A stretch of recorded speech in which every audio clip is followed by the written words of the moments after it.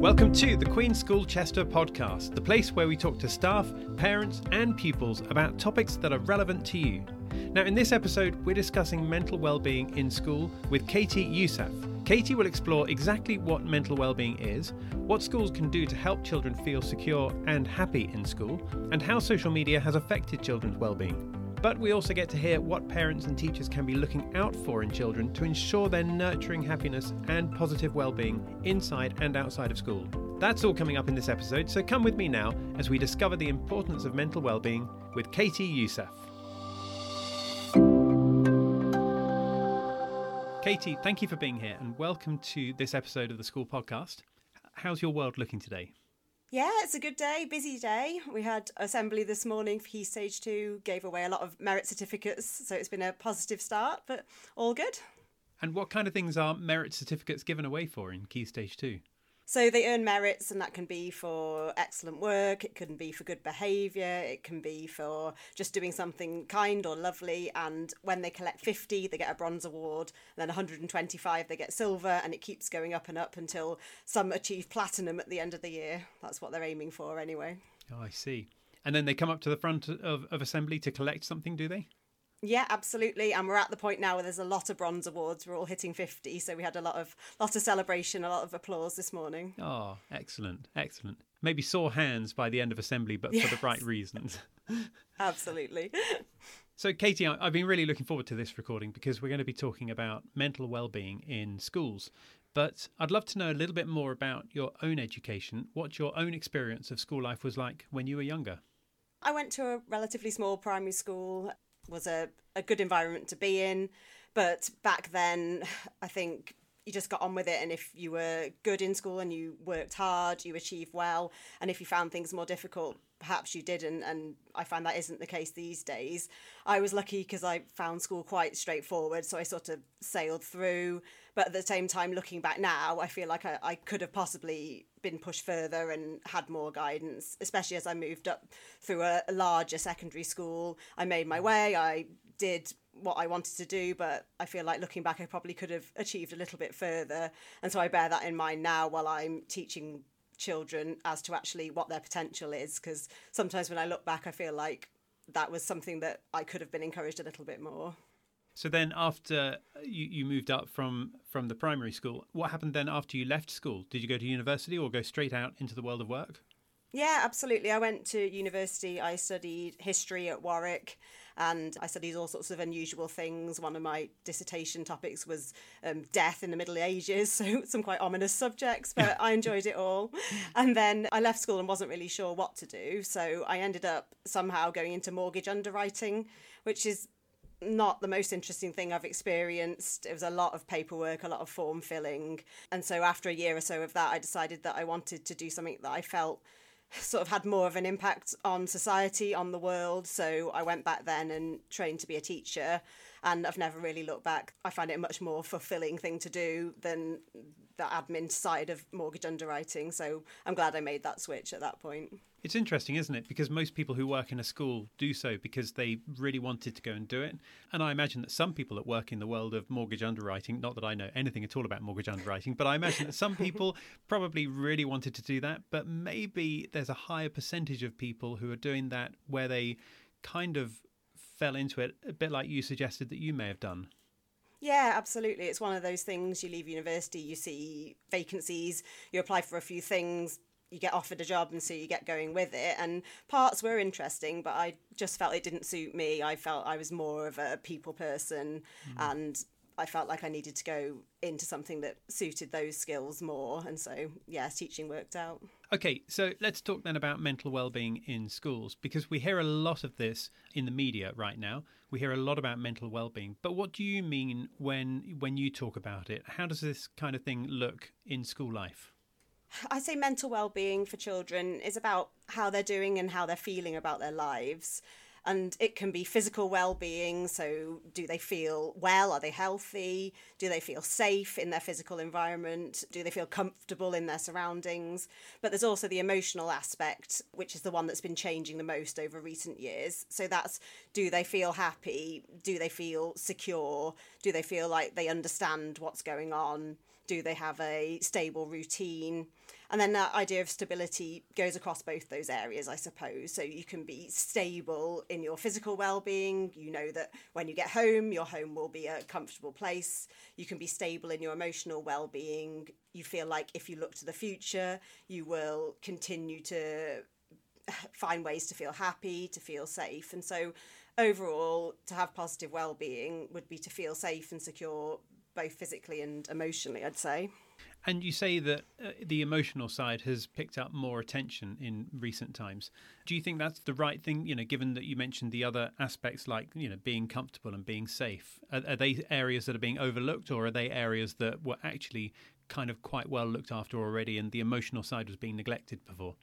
I'd say for children as a whole, the majority do feel that physical security, that physical safety. There obviously are a lot of children in the UK and across the world who aren't that lucky and don't have that stable, safe, warm place to live, who obviously need a huge amount of our care and attention.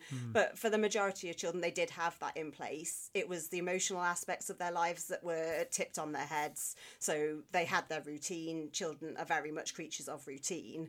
They come into school, they see their friends, they have a birthday party, they celebrate Christmas with their family.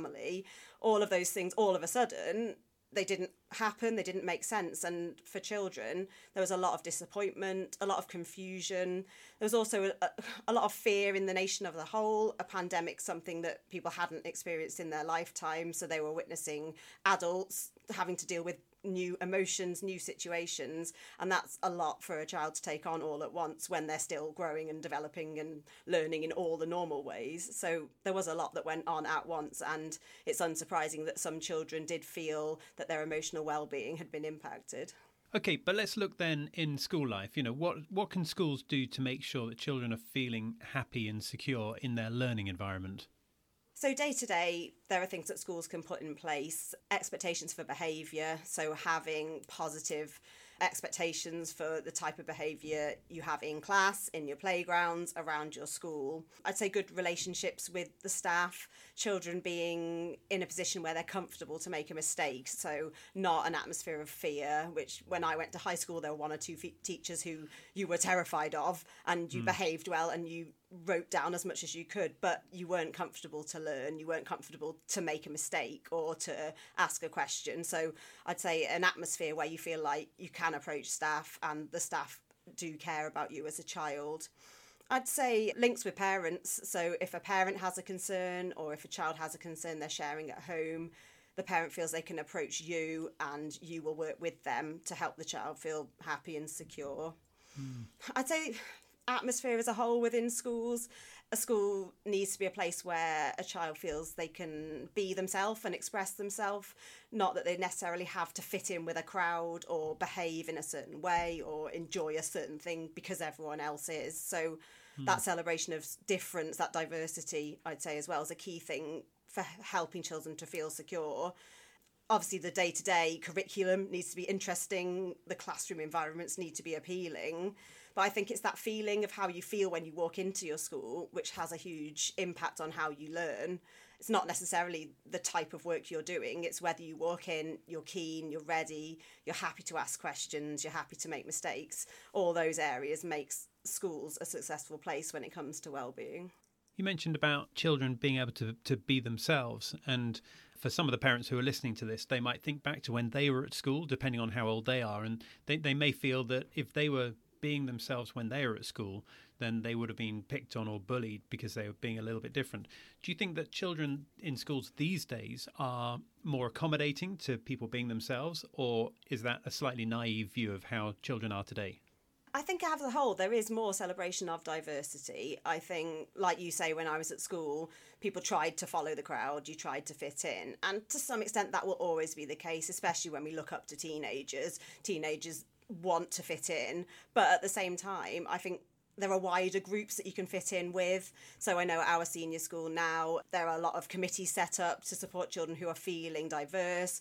We've got LGBT committees, we've got committees who support respect within the school community. And at lower school, I've got a year 6 pupil in my class who's keen to set up a diversity club where children can come and just talk about things that make them feel a little bit different. So I'm working with her to set that up, hopefully for next term. And it's just a sort of safe space, really, to share who you are and to celebrate who everyone is. I think as a school now, schools in general are much better at celebrating children for their differences rather than just treating children as one mass who will all behave in the same way and learn and look the same. So I do think it has moved on, but there's always work to do in those areas. Maybe as well the ability to connect with other people who may be into the same kind of thing that you're into, whatever that is. If your friends aren't into it at school, then maybe that means that you get more of an online community to support the fact that you've got your friends in real life in school, but then you've also got your friends online who, you know, maybe in America or Australia or, you know, Russia or anywhere in the world where you can connect with those on the things that you're into, but then you've still got your friends, your physical friends almost in school. Absolutely. And I'd say that goes hand in hand with all the internet safety work that we do. It's allowing children those safe experiences on the internet, but at the same time allowing them to look for the red flags, the alarm bells that somebody they're talking to isn't who they say they are. So for our primary children, we suggest a lot of caution when it comes to making links with people you don't know. We teach them about safe routes to doing that. And then again, as they move through secondary, they are then very good at spotting the right sort of people to form communities with and being aware not to actually physically meet people unless you're absolutely sure. But you're completely right, as an outlet, it's a way to find someone who's interested in what you are when maybe other people aren't. Yeah, I think it's a really positive move. That's quite reassuring to hear you talk about safety online in that sense as well, because again, I think a lot of parents may think to themselves sometimes that children are very, very vulnerable when it comes to being online. And of course, not wanting to take away from that safety aspect, maybe the children are actually more savvy than we give them credit for, and they are able to spot if there's something that's not quite right. Yeah, absolutely. And again, we teach them all of those skills and all the things to look out for. At the same time, children are children and they can always feel like they are looking for attention, and sometimes that can lead them to trusting people they shouldn't and to visiting websites they shouldn't. So we still say to all of our parents, even up to the older pupils, to just have that overview, to just have those open conversations with your children, find out who they're talking to and what they're looking at, because as you say, they are good at spotting the signs, but occasionally they do trip up, and it's just something that we are always monitoring and we're always reteaching and recovering, because no matter how many times you say it, it's something that can't be said too much, because as you say, the internet's a big place and most of it is usually positive, but a lot of it has those areas of caution that they need to be really careful. Okay, so let's talk about happiness, because, you know, happiness in school is clearly a great way for children to learn and to develop and to grow into being young adults. But while happiness might sound great, are we right to sort of differentiate between a kind of a sort of a shallow, forced, almost superficial state of brainwashing happiness with a deeper core inside the children of them being genuinely happy at all levels? I mean, we teach our children, within my assembly this morning, we were looking at actually nobody's happy all the time. That's not how humans work. That's not how the world works. And if that is the expectation you've set yourself the bar way too high. It's really normal in life for disappointments, for things to happen, for problems. We lose loved ones, sadly, over the course of our lives. We don't achieve as well in every test that we do. And so it's having that understanding that to be happy is brilliant. You can't expect it 24/7. And you have to then know how to cope with the normal ebbs and flows of your emotional life. And you have to know when not feeling happy becomes a problem. So we'll say to them, it's when you're feeling like you're much more sad than you're feeling happy, when you're feeling like your days are much more negative than they're positive. That's the point where you start to feel like you need to reach out then and get a little bit of support. It is normal for us to have good days and bad days, to have good hours and bad hours. And as you say, the pursuit of a perfect life isn't something that any of us are ever going to achieve. And I think it is so important to make children aware of that, to make them aware that mental health ebbs and flows. You will have down days, you'll have down months perhaps, but it's just knowing that when that's within normal boundaries and if it's not, what you can do to get yourself help and support. So it sounds to me like it's all about encouraging children just to be as open as possible with their feelings. Absolutely. And it's making sure you feel like you have someone to speak to. And so in school, class teachers are very good at knowing the girls individually. So they will quite often notice if someone's not quite themselves, and they'll approach that child. Other times we have a child approaching us, or we have a friend approaching to just say they're a little bit worried about another person and they may require some support.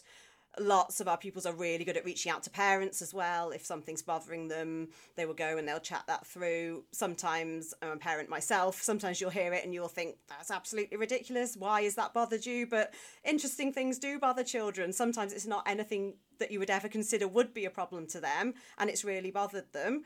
And other times you think something's going to be a huge deal. They've not been picked for the netball team. They've not been invited to a party, and they actually brush that off. And I found that a lot with COVID as well. Some of the things you thought would really impact children, they weren't bothered about. And it was other little things that really got to them.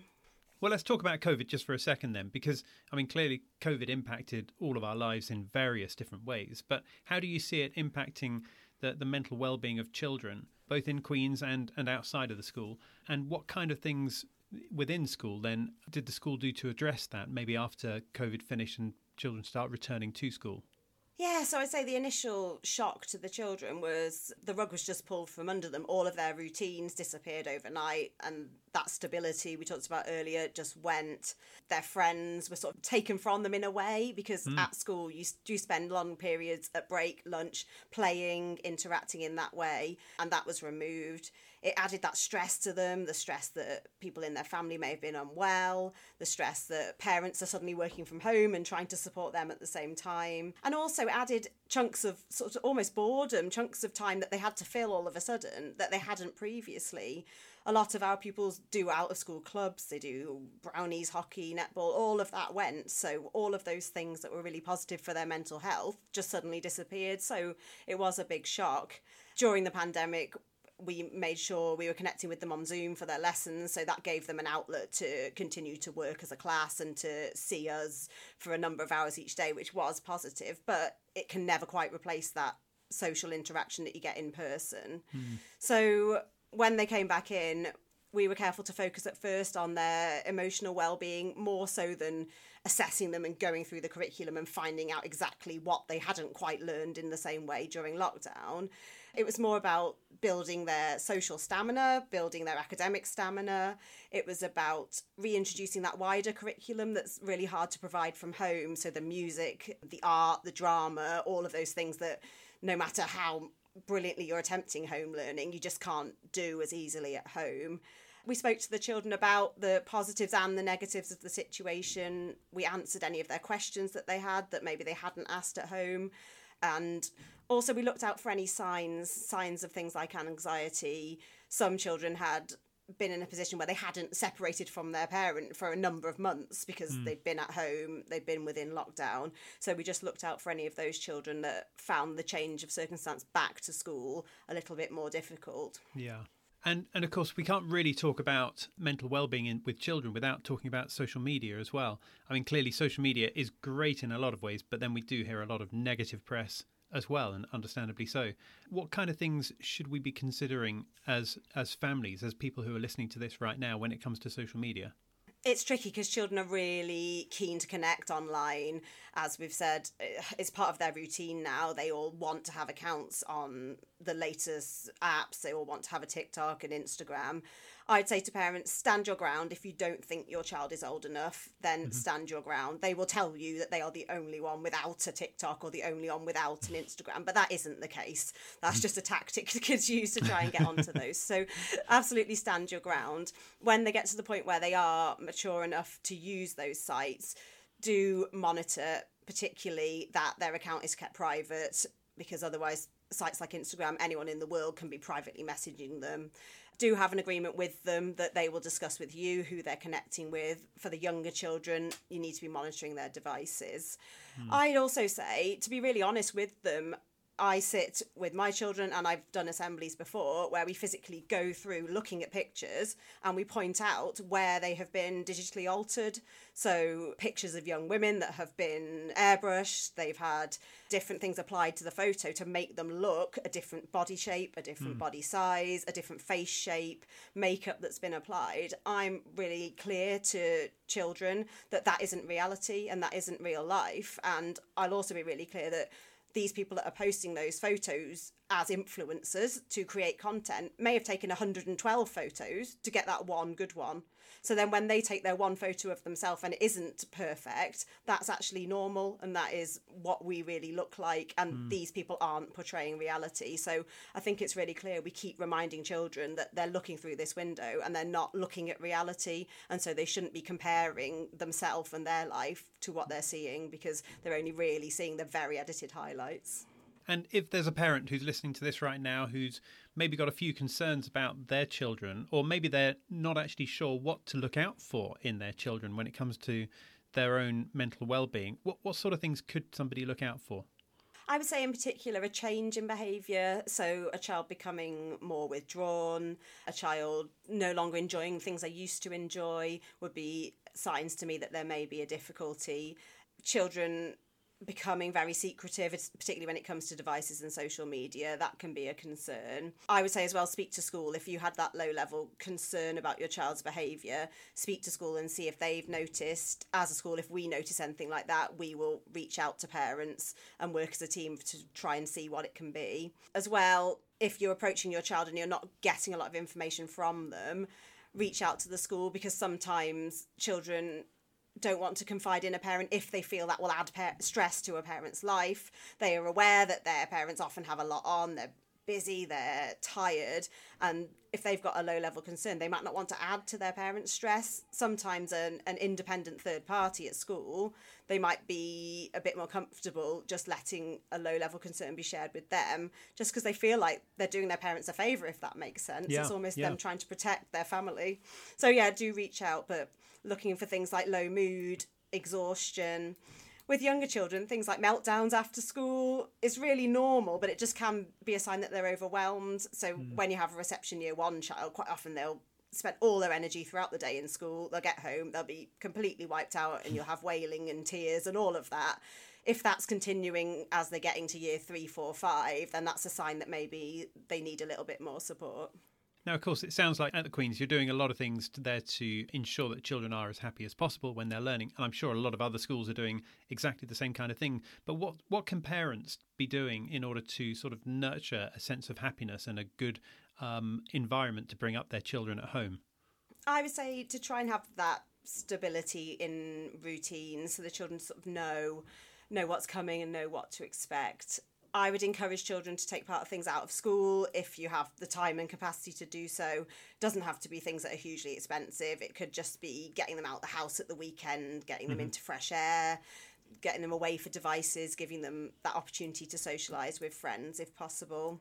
I would say as well to have positive expectations of them. So to speak to them and speak about them in a way that you feel like they are going to succeed, they are going to move forward through life positively. When things come up that they're nervous about, so for example we're reintroducing residential trips this year, and I know a lot of children are more nervous than normal because they haven't had those sleepovers with grandparents, they haven't been to friends' houses, they haven't done residential trips last year.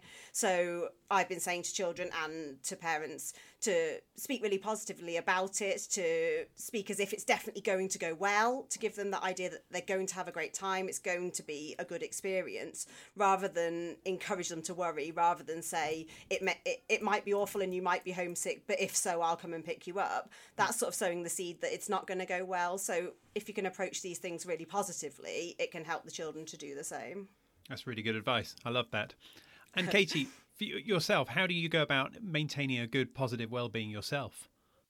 I think it's important to get a balance. So I will often have a really busy day. I'll be up early. I'll be in school mixing with my class. I'll be at staff meetings. I'll come home, feed children, get them to bed. And then I find for me, I just need that quiet half an hour. So I don't even have TV on. I sometimes will read. I'll sometimes potter about on the internet. But I just need that downtime to then be able to continue positively. So it's knowing yourself, really. Other people I know, friends of mine, like to go out and play netball in an evening. Some people like to read quietly. Some people like to sit and watch the TV. Some people like to pick up the phone and speak to a family member. So it's knowing what suits you. But for me, I do need that little bit of peace and quiet. I think sometimes I reach my capacity for sort of noise and fuss, and so it's just allowing myself that half an hour just to have quiet and peace and just centre myself again. So that's what works for me. That sounds idyllic. It really does. And a great way to end the day as well. And probably a good place to end absolutely. this podcast recording.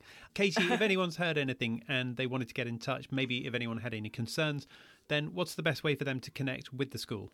Most schools, the easiest way is with the class teacher. So for us, if you either drop an email or ring via the office and just ask to have a little chat with the class teacher, in primary schools, that's generally the person that knows your child the best and will be the number one person to flag any concerns to. As you move through seniors, I'd say as well, the form teachers, that day-to-day contact, and they're the person to approach. And if they don't have all the answers, they can then easily signpost you on to the person within the organisation that can. If you have any concerns that are more severe than that about a child's wellbeing, then obviously the GP is always an option. But I'd say first port of call is the school, unless you're feeling like there's something really significant that requires support. Awesome. Well, look, Katie, thank you for your time. Thanks for talking to us about this. A very important subject. And I really appreciate you being here and explaining how it works through your eyes. Thank you so much. Oh, no problem. Thank you. So that was Katie Youssef discussing mental wellbeing at Queen's. Thank you so much, Katie, for your time. We appreciate you discussing this important topic. If you're listening and you wanted to get in touch regarding your child's wellbeing, then be sure to email their class teacher at Queen's, or you can give the school a phone call and they'll be right there to help. Now, our next episode is coming out soon, but in the meantime, thank you for listening to this one. Don't forget to follow or subscribe so you can stay in touch, and we look forward to seeing you next time. Bye for now.